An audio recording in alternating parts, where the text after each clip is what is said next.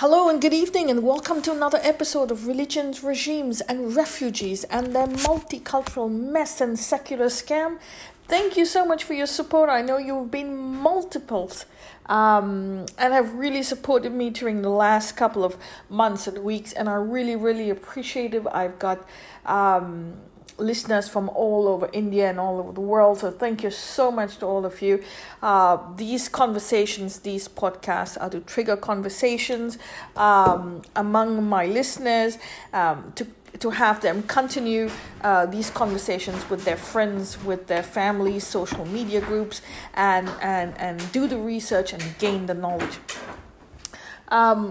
And so today we're going to talk about something very important. Yesterday we talked about the famine of 1943-44, brought on by Churchill, and the war in Burma, the Japanese invasion of Burma. Today we are going to stay on that topic. We're going to talk about famine and drought. This time it's not the British, it's not Churchill, it's not the Japanese. It is our own doing. And India will go into a famine and drought by 2030. It is very devastating, my dear friends. It is important to talk about it, and so that's why we're going to stay on the same subject, so that we raise awareness as soon as possible. So let's begin right away. We talked about the famine in 1943, a man-made famine. We talked about the conditions that caused the famine yesterday in 1943, and it's not very different today. Okay, it just a little bit. The labels have changed, the mosaic has changed a little bit, but it is pretty much in the same space, almost, not completely. So in 1943, after that famine, we got independence. By the 1960s, we were facing a massive food shortage, because there was not much done to invest in agriculture until that point. Remember, we said yesterday that there was not much investment in agricultural policies during the British Raj into agriculture, enhancing crop yield. None of it was done during the British Raj.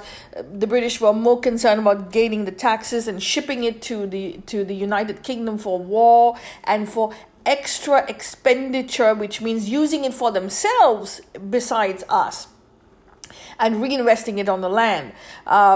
So again, in the 1960s, India was facing a massive shortage. People were writing off India because of this shortage. 3 million dead. We never talk about it. We talk about Churchill, but we never talk about the 3 million died of hunger in the 1960s. India requested the US 10 million tons of wheat to avoid food shortages. However, Lyndon Johnson did not like Indira Gandhi at that time because of opposition to the Vietnam War.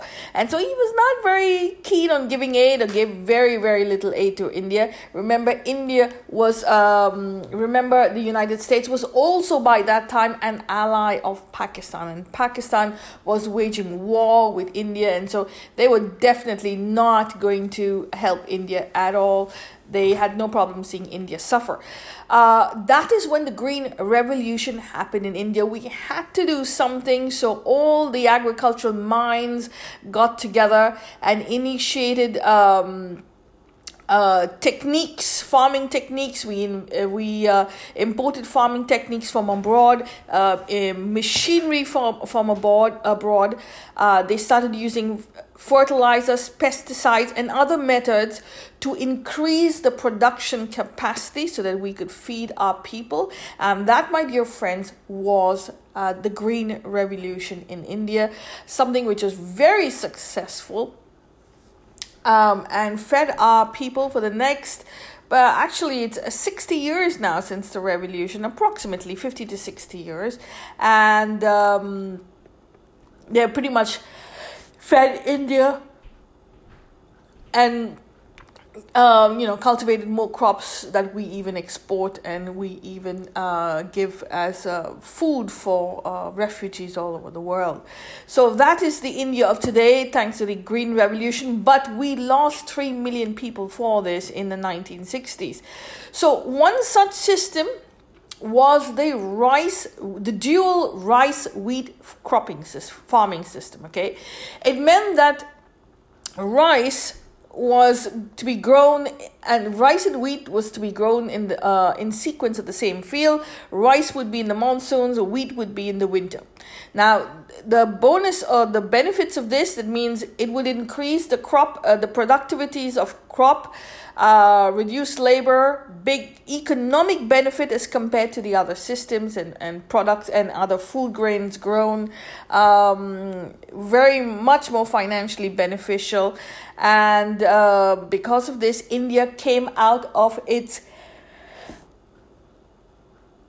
shortages in the 1960s. Like I said, very beneficial, and we've continued on that system till today. Okay, it's become really the foundation and the backbone of farming, and especially in regions of Uttar Pradesh, Haryana, Northwest Punjab.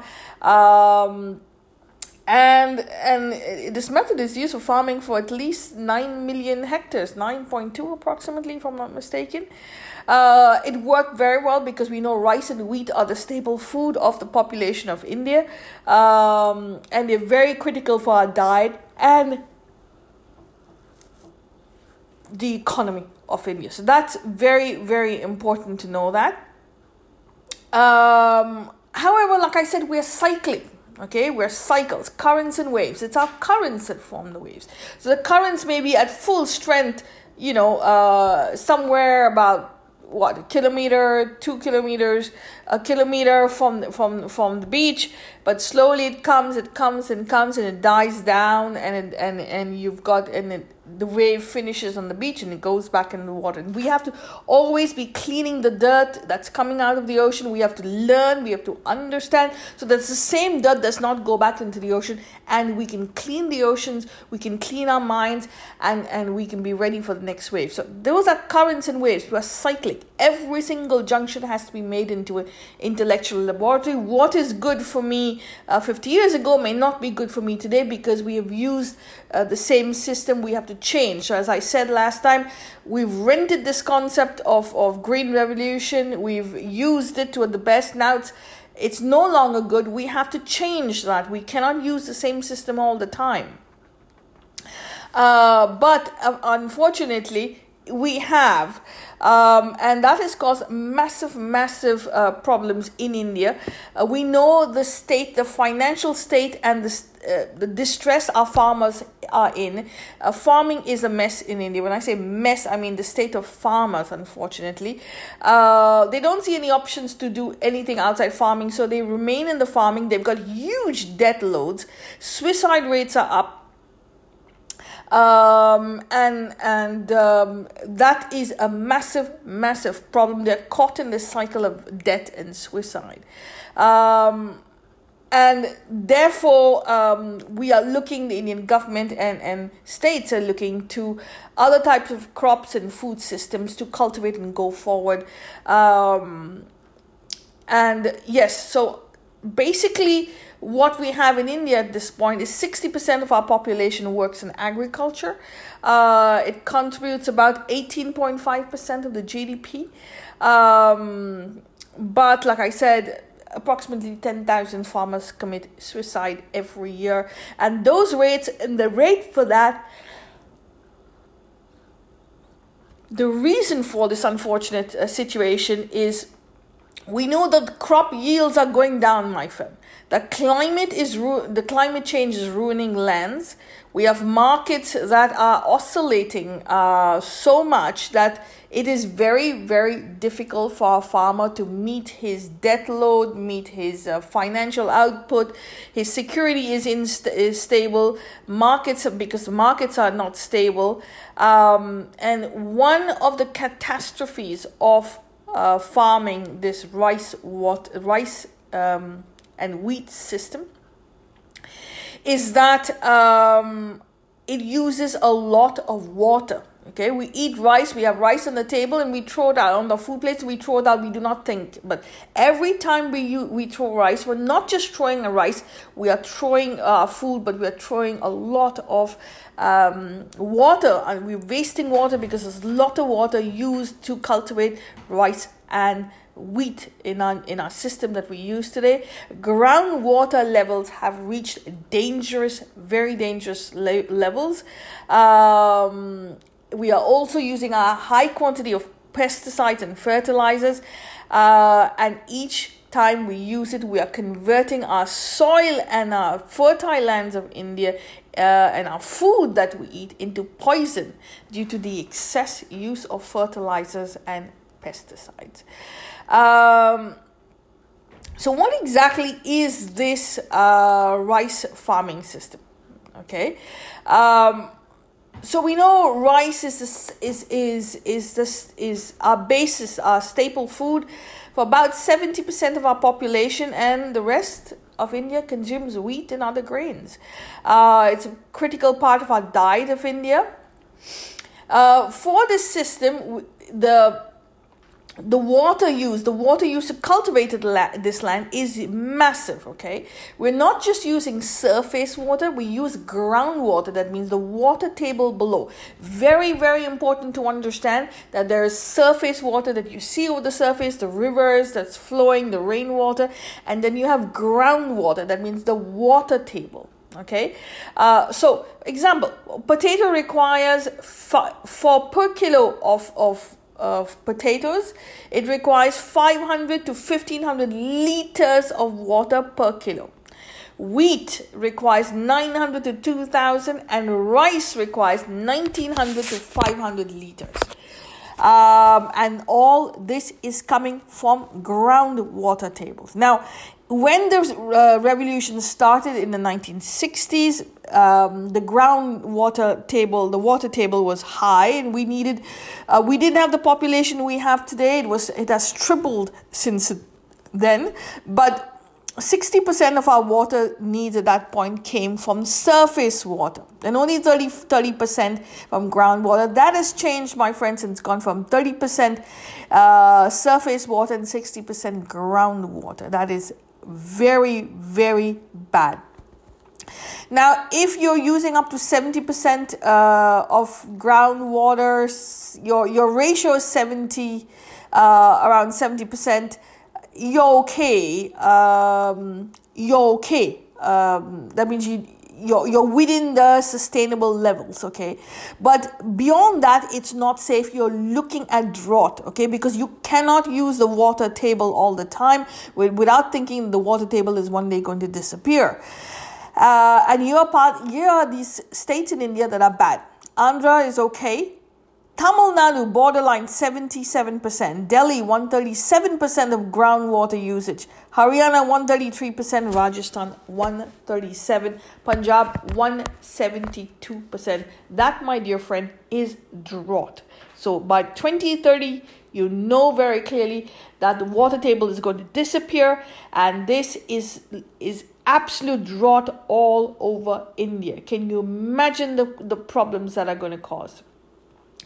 And rice and wheat are the staple foods and cultivation in these states, and it because of this drought, if this happens, it will ruin lives, the farming of the farmers, their income, and it'll cause food shortages all over India. Okay, so that's one of the things. It uses groundwater. Secondly, it uses a lot of water, plenty of water, this rice wheat system. It also has effects on the soil, okay?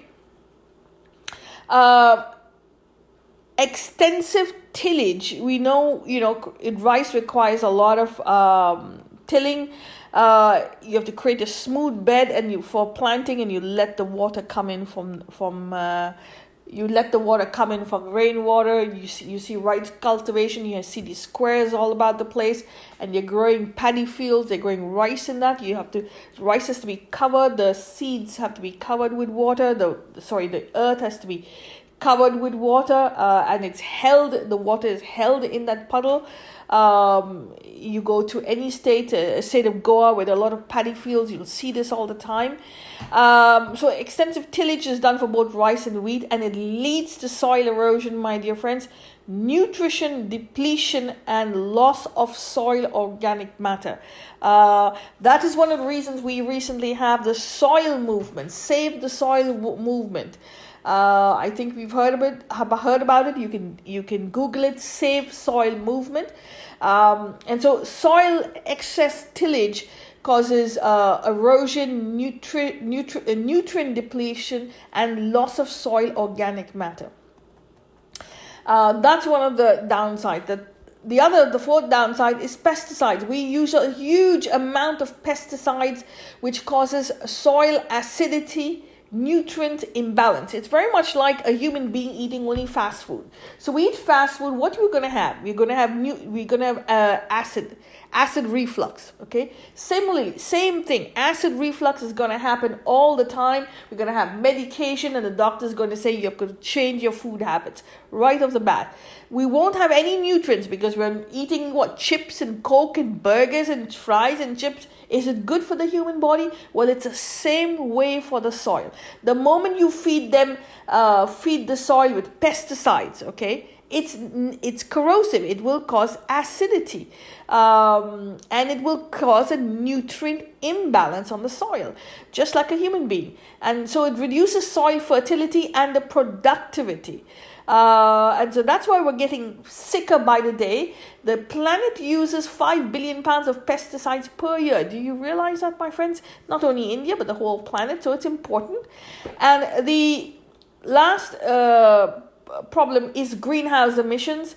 16% of our emissions, India's emissions, come from agriculture, out of which 30% of these 16% comes from rice alone. So we see we have plenty of problems with this. We have greenhouse emissions. We have pesticides causing problems, soil health depletion, soil erosion. We have groundwater being used, groundwater table reducing. We have a lot of water required for groundwater required for this cultivation of the rice wheat system. On the other hand, it's fed India for the last 50 to 60 years. So we have plus and we have minus, and the minus is not good because we are going into drought. It's important. So what is the solution? And here comes the best of the solutions. There is a crop, my friend, called millets. I think we know it all by Jowar, Bajra, Ragi. We know all of these. We've been using it since 4000 BCE. So it has been a staple also of the Indian countryside for thousands of years. We've cultivated it, used it, and it is a super crop. Okay, why is it a super crop? Because like we said, rice and wheat use a lot of water, between 1900 to 5000 liters of water per kilo of rice. With millets, it only requires 650 to 1200 liters per kg. They can be grown on any type of soil. Okay, sandy soil, saline soils, problem soils, low fertility soils. They can tolerate extreme weather conditions, drought, flood, and extreme temperatures of plus 42. So you see, it can grow in any state whatsoever, and it requires very little water. Even if the rainfall is less, it's not a problem. Millets are not dependent on rainfall, so you can grow it anywhere. Okay. They can survive only on surface water, and doesn't need rainfall in drought conditions. So this is a win-win situation when it comes to water. Okay, they can survive, like I said, surface water. So that's why this crop can be used to restore groundwater levels, and barren land all over India can be used for its cultivation. Millets, again, do not need pesticides because they're pest-free crops. That means they do not attract pests even when they are in storage. Very important. So no pesticides. So because of no pesticides, less water required, less groundwater required. You can use surface water, less rainfall required. That's great. Now, less pesticides means less toxins in the crops. The soil health gets better. The groundwater is not contaminated. Soil is nutrified. Soil health is improved, and it's a very, very healthy product or products. So it helps. What are the nutritional value? Helps blood sugar control, low glycemic index compared to rice and wheat. Helps diabetes, helps digestion, gluten-free. It's source of dietary fiber. It improves skin quality. It's low risk. It reduces risk for chronic diseases, heart diseases, and stroke. And it gives you increased iron, zinc, magnesium, and reduces inflammation of the body. Very, very important. Nutrition value is very high up there compared to wheat and rice. It has more calcium than wheat and rice, and as much as protein, many calories, as many calories as grains. And this is available all over the country. So that is why it's an in-demand crop and product, very important.